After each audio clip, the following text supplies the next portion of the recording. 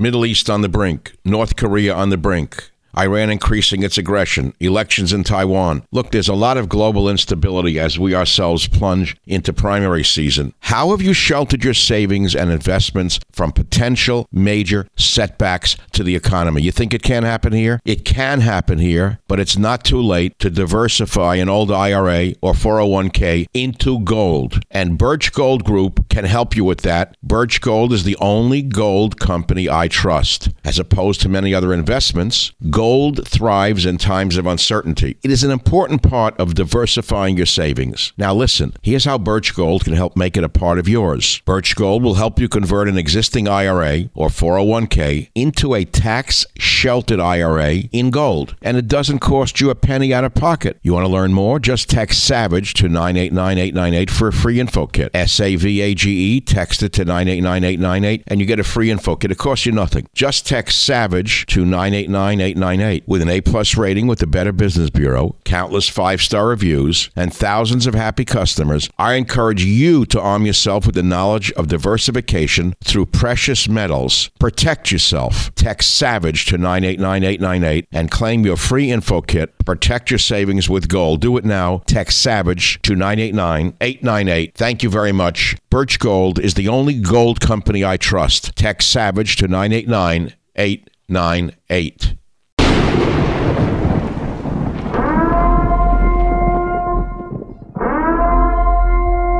Warning, the Savage Nation contains adult language, adult content, psychological nudity. Listener discretion is advised. And now, the world's most exciting podcast, The Savage Nation, home of borders, language, culture. And here he is, New York Times best-selling author and National Radio Hall of Fame inductee, Michael Savage. Welcome to the free version of the Michael Savage podcast, and I'm going to keep it free for all of you. But there are many of you who would love to be able to listen to my show without any ads. I love ads, but many of you want to listen to the podcast free of ads. So we created something for you, a solution. We call it the Savage Premium. For less than the price of one flat, tasteless beer at your local bar, you can receive access to all of my podcasts going back years, ad-free for just $3.99. That's it, $3.99 a month. You'll get not only my ad-free podcast, but you will also occasionally receive access to material that is exclusive for members only, and I'm going to give you the list in a minute of what you've missed. You're going to get an occasional monologue from me, maybe a reading from one of my novels, sneak peeks of interviews before anyone else hears them, archive pieces dating back to 1994. Many things that come up, you're going to get exclusive access to Michael Savage material. Details can be seen on my website, michaelsavage.com, and if you want to join, all you got to do is go to glow.fm and search Savage Premium. That's glow.fm and search Savage Premium. Now, you will always have access to my free weekly podcast. I want to be clear about that. That's my promise to you. But if you want less ads and more Savage, join the Savage Premium Club today and never miss a spoken word of mine. It's glow.fm/Savage Premium. You can find it on michaelsavage.com. And here's some of the stuff that you have missed so far. Michael Savage reading from his best-selling novel, Countdown to Mecca. My words, my voice. Savage reads from one of his lost journals, Fiji, 1968. Savage's first drive time show, Hour 1. My interview with the Jewish gangster, very popular. I read from my first written, published article, Who is at the Helm, from 1965. It's heard nowhere but on my premium site. I read passages from my novel, Abuse of Power. We replayed Fat Al's Tuna. My Savage show from 3/24/94, the earliest show in the archive, 3/24/94. My interview with Donald Trump from 1/10/2011. 1/10/2011, while Mark Levin was mocking him and Sean Hannity was mocking him and the others were mocking him, I was interviewing Trump. Much more. And remember, subscribers also get ad-free podcasts every week. The cost is less than a beer at a bar, and you get a better buzz with the Savage Premium. So go to glow.fm/Savage Premium for full access to ad-free podcasts and exclusive sound you'll not hear anywhere else. Thank you very much. Now, you've heard about Hitler, and we know how horrible he was. We know about the 6 million Jews who were killed, the 3 million others who were subjected to torture and murder in his death camps. We know about the wars that Hitler started, one of the world's true monsters, but there were other monsters.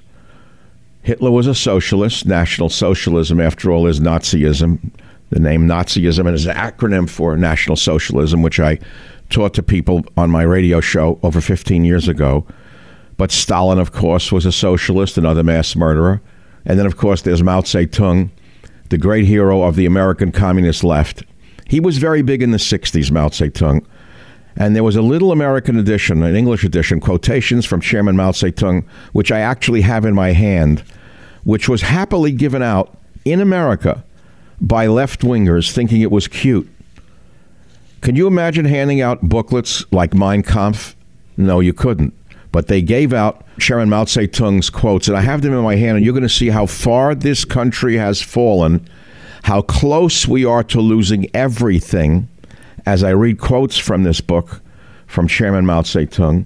And this copy, by the way, was found in my archives by my assistant. He said, "Where'd you get this?" I said, "In the 1970s, I was given this in San Francisco by a man who owned a bookstore called City Lights Books. He passed away last year. Lawrence Ferlinghetti thought it was cute to give out copies of Chairman Mao's book." Now, remember, in those days, people were wearing blue Chinese outfits and Tai Chi slippers. They thought they were all little communists, and they thought it was cute. So if you look anywhere through here, and I know, compare it to some of the news stories of the day, I can read you the chapter titles, and I can give you some of the quotes. It's all about revolution, revolutionary theory, and how to overcome, quote, the bourgeoisie, which is the middle class. It's all about class struggle. This is exactly what BLM and Antifa are engaged in, as is the Democrat Party today. So let me begin with the contents page. Communist Party, classes and class struggle, socialism and communism, the correct handling of contradictions among the people, war and peace, imperialism, and all reactionaries are paper tigers. Does that sound familiar? That's why they attack you in restaurants with impunity. Dare to struggle and dare to win. The People's War, the People's Army, leadership of party committees, the mass line, political work, relations between officers and men, relations between the army and the people, education, the training of troops, serving the people, patriotism and internationalism, revolutionary heroism, building our country through diligence and frugality, self-reliance and arduous struggle, methods of thinking and methods of work, correcting mistaken ideas, discipline, communists, cadres, youth, women, culture and art, and study. So I'm going to jump around in this book. And he starts by saying the force at the core leading our cause forward is the Chinese Communist Party. The theoretical basis guiding our thinking is Marxism, Leninism. Theoretical basis guiding our thinking is Marxism, Leninism. So this Chinese communist, Mao Zedong, got his ideas from the Russian communists, Marx and Lenin. It resulted in the death of 30 million people in China. He gave that at the opening address of the first session of the First National People's Congress of the People's Republic of China, September 15th, 1954. He says, if there is to be revolution, there must be a revolutionary party. Without a revolutionary party, without a party built on the Marxist-Leninist revolutionary theory and in the Marxist-Leninist revolutionary style, it is impossible to lead the working class and the broad masses of the people in defeating imperialism and its running dogs. That's a speech from 1948. So where are we today? Is the Democrat Party today a Marxist-Leninist revolutionary party? No. But there's a wing of that party that is clearly Marxist-Leninist, and they are in league with Black Lives Matter and Antifa. They are the core of the Communist Party USA. We know that, or we don't know that? What methods do they use? How are they engaged? What can we do to fight them? The more I read to you today, the more your eyes are going to be opened. Your eyes are going to be opened, and then what are you going to do? You'll no longer be blind. There are those with eyes who see not, and those who are blind who see all. There are those with eyes who see not, and those who are blind who see all. Please don't be blind. Many of you have eyes and you're blind. You're blind to what's going on right in front of your eyes. So, let me continue with this little red book of the mass murderer Mao Zedong, who was just so cute. In our country, bourgeois and petty bourgeois ideology, anti-Marxist ideology, will continue to exist for a long time. Let me pause there. Anyone who opposes them is considered an anti-Marxist. That's who you are. So we now have a Marxist, anti-Marxist struggle going on in this country. Anyone who stands up to them is purged. For example, Biden threw the head of the Space Force out because he tweeted something on his own social media about how Marxism was taking over the military. They fired the head of the U.S. Space Force. Tell me that's not Marxist ideology. So Mao Zedong goes on. He says, we have won the basic victory in transforming the ownership of the means of production. Well, that has not yet happened here. Right now, the Marxist-Leninists own Jack. They own nothing. Or shall I say, Jack owns social media, and they own nothing. But we have not yet won complete victory on the political and ideological fronts. In the ideological field, the question of who will win in the struggle between the proletariat and the bourgeoisie has not been really settled yet. We still have to wage a protracted struggle against bourgeois and petty bourgeois ideology. That means against the middle class, against home ownership, against private property. He goes on. Mao Zedong writes, it is wrong not to understand this and to give up ideological struggle. All erroneous ideas, all poisonous weeds, all ghosts and monsters must be subjected to criticism. In no circumstance should they be allowed to spread unchecked, meaning critical race theory is the number one tool right now of destroying our children's minds, of criticizing them for being white and standing up to these communist bastards. Do you understand what's at stake here? You better make sure you're counted. Mao Zedong goes on. However, the criticism should be fully reasoned, analytical, and convincing, and not rough, bureaucratic, metaphysical, or dogmatic. Interesting. So that's why they're doing it in the schools and calling it race theory.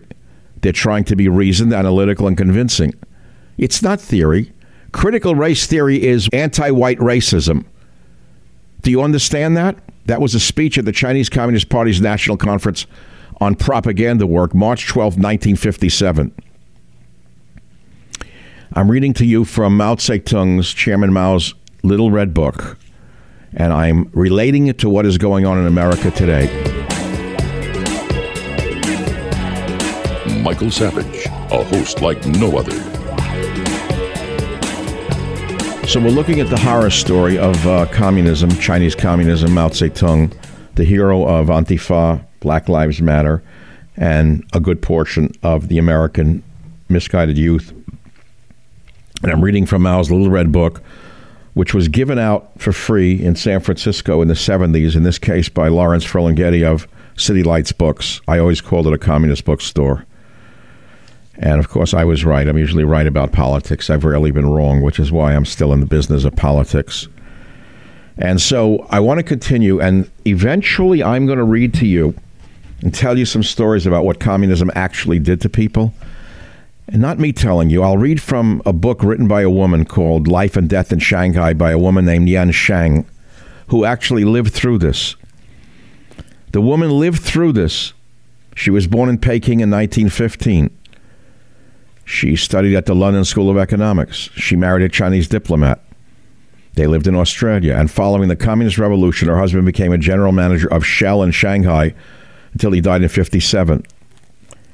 And it talks about what they did to her when the communists took over the country. The miseries inflicted by the Cultural Revolution on this woman, her friends and associates. The history of the Cultural Revolution, charting the rise and fall of the Red Guards, the senility and death of that bastard Mao Zedong, the power struggle of the Gang of Four, a first-hand account of the nightmare of China's Communist Cultural Revolution, and shows the extremes of human nature. And I will tell you, your hair will stand up when I'm through, because Bernie Sanders is the worst man in American history, the absolute antithesis to George Washington, is Bernie Sanders, the worst man on earth. He came along like a grandfatherly figure, and he said, I'm not a socialist, I'm a Democrat socialist, and he was the Pied Piper to low-life, stupid people like Occasional Cortex. Rita Tlaib, a hater of America. She's a Palestinian revolutionary who wants to destroy America and the Jews and Christians. So I'm going to read you now from Mao Zedong again.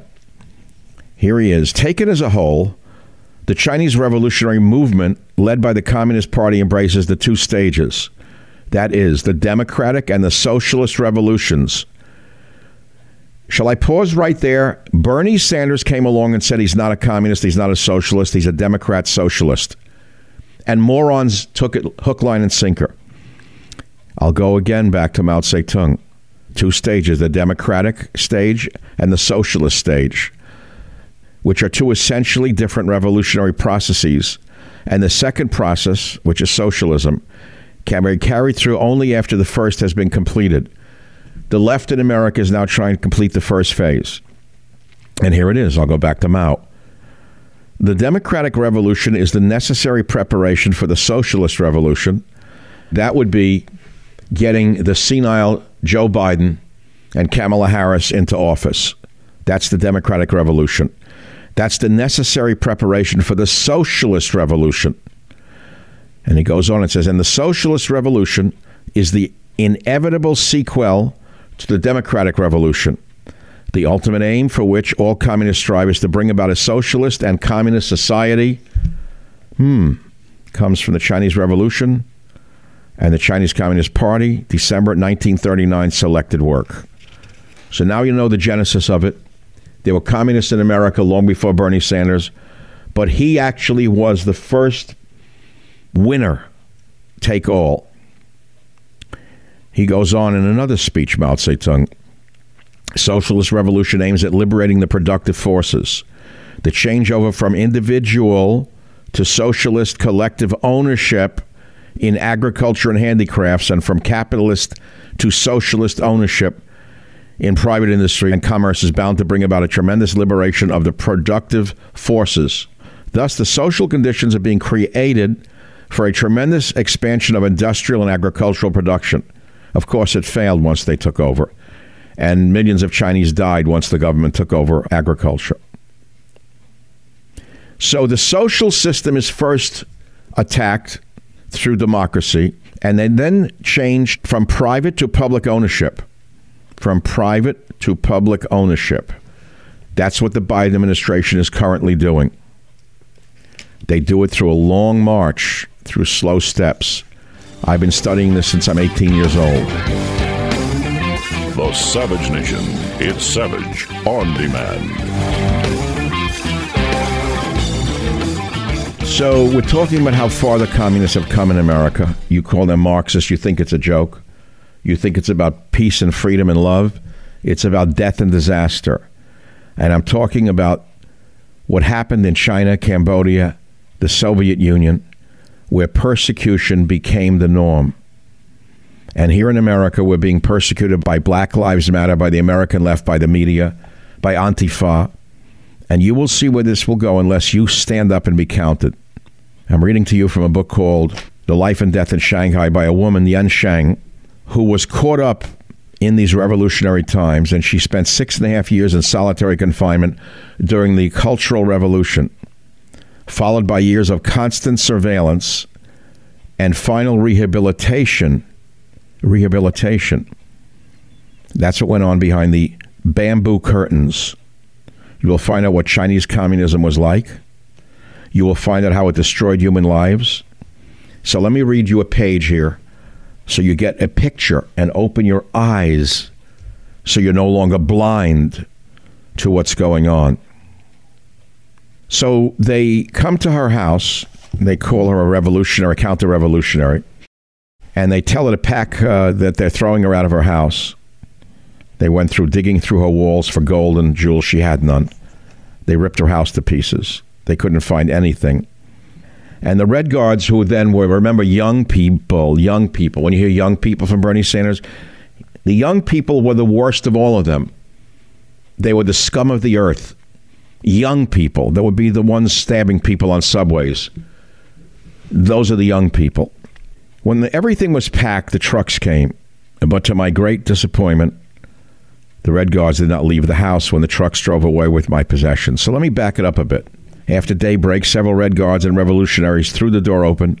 It seemed that their dispute, whatever it was, resolved. The girl shouted, "Get up, get up, get up." A woman revolutionary told me to get something to eat in the kitchen quickly and then come upstairs to do some useful work.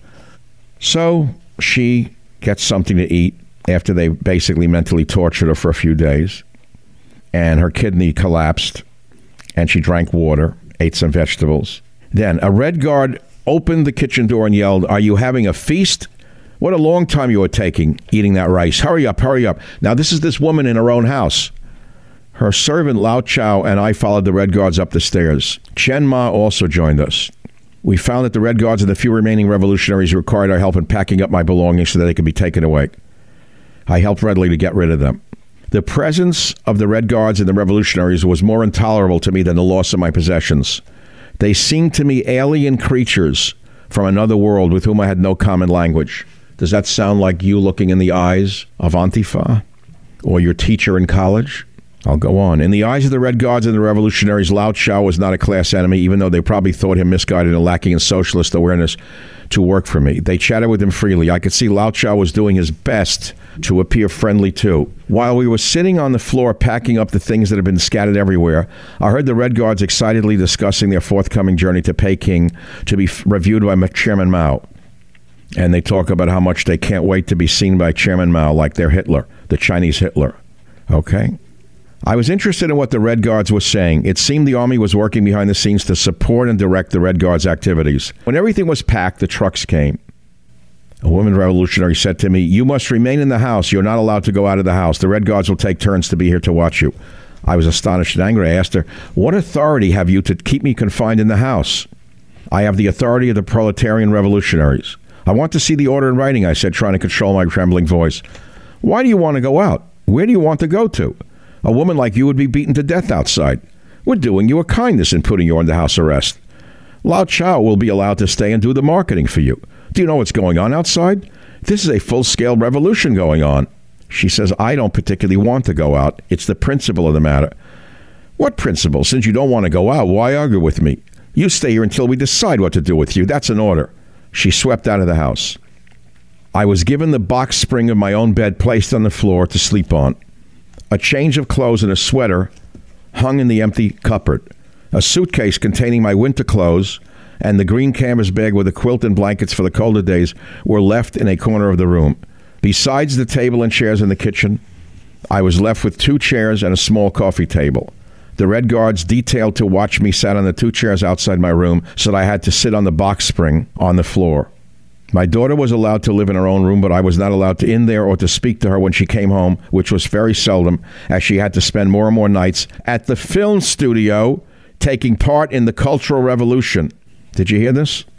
And she goes on and talks about when she's placed under house arrest and she's called a class enemy, and her servant pleads with the Red Guards not to take her away, and they say to her, "Don't you realize she is your class enemy? Why should you care whether she has enough clothes or not?" the Red Guards said. Chen Ma's daughter seemed frightened of the Red Guards and urged Chen Ma to leave, but Chen Ma said, "I must say goodbye to Mei Mei." Tears were streaming down her face. One of the Red Guards became impatient. She faced Chen Ma militantly and said, "Haven't you stayed in this house long enough? She is the daughter of the class enemy. Why do you have to say goodbye to her?" When I put my arms around Chen Ma's shoulders to hug her for the last time, she burst into loud crying. The Red Guards pulled my arms away and pushed Chen Ma and her daughter out of the front door. Lao Chow followed them out with Chen Ma's luggage, and I heard him getting a pedicab for them. You want me to go on? Because it's going to get much worse. It's going to get very, very bad if I continue reading to you what happened in China after the Mao Zedong revolution and what it has to do with here in America under the communist revolution that was recently started by Bernie Sanders, the greatest enemy the American people have ever had come along, and he's playing a major role in the Democrat Party today, and Joe Biden is nothing but a stooge and a moron. So here's an astonishing piece from the book. And again, I'm reading from the mass murderer Mao Zedong's Little Red Book, once oh so popular in leftist circles. But if you read this book the way I am looking at it, you will see how far they have come in taking over this country and most of the West. So here Mao Zedong talks about Taiwan and the Arabs, who he considers his friends. Does that sound familiar? Here it is. U.S. imperialism invaded China's territory of Taiwan and has occupied it for the past 9 years. This was written back in 1958. I will remind you that Taiwan was created by people who fled communist Chinese government and created a beautiful, booming society on Taiwan. And then he talks about the United States, and he says, the United States has set up hundreds of military bases in many countries all over the world. China's territory of Taiwan, Lebanon, and all military bases of the United States on foreign soil are so many nooses around the neck of U.S. imperialism. The nooses have been fashioned by the Americans themselves and by nobody else, and it is they themselves who have put these nooses around their own necks, handing the ends of the ropes to the Chinese people, the peoples of the Arab countries, and all the peoples of the world who love peace and oppose aggression. The longer the U.S. aggressors remain in those places, the tighter the nooses around their necks will become. Speech at the Supreme State Conference, September 8th, 1958. So if you look at those pushing Islam, you will see that Islam fundamentally is a communist doctrine, a top-down communist doctrine. It is not a religion. It's a political structure. And so he wisely saw his allies in the Muslim world. Do you understand this? And he said that our own military bases and our own military forces in these foreign places were nooses that we have put around our own necks. Well, thank you very much for listening to today's podcast. I hope you've enjoyed it and learned something from it. We have about 400 other episodes available for you to listen to absolutely free. You can go back into our vast library of podcasts and listen to any one of them at any time. And remember this, if you want to listen to my podcast ad-free, sign up for the Savage Premium membership and get access to ad-free podcasts as well as some premium content from our Savage archives. How do you sign up for those ad-free podcasts? Please visit michaelsavage.com for a link. Again, thank you for your listenership. This is Michael Savage.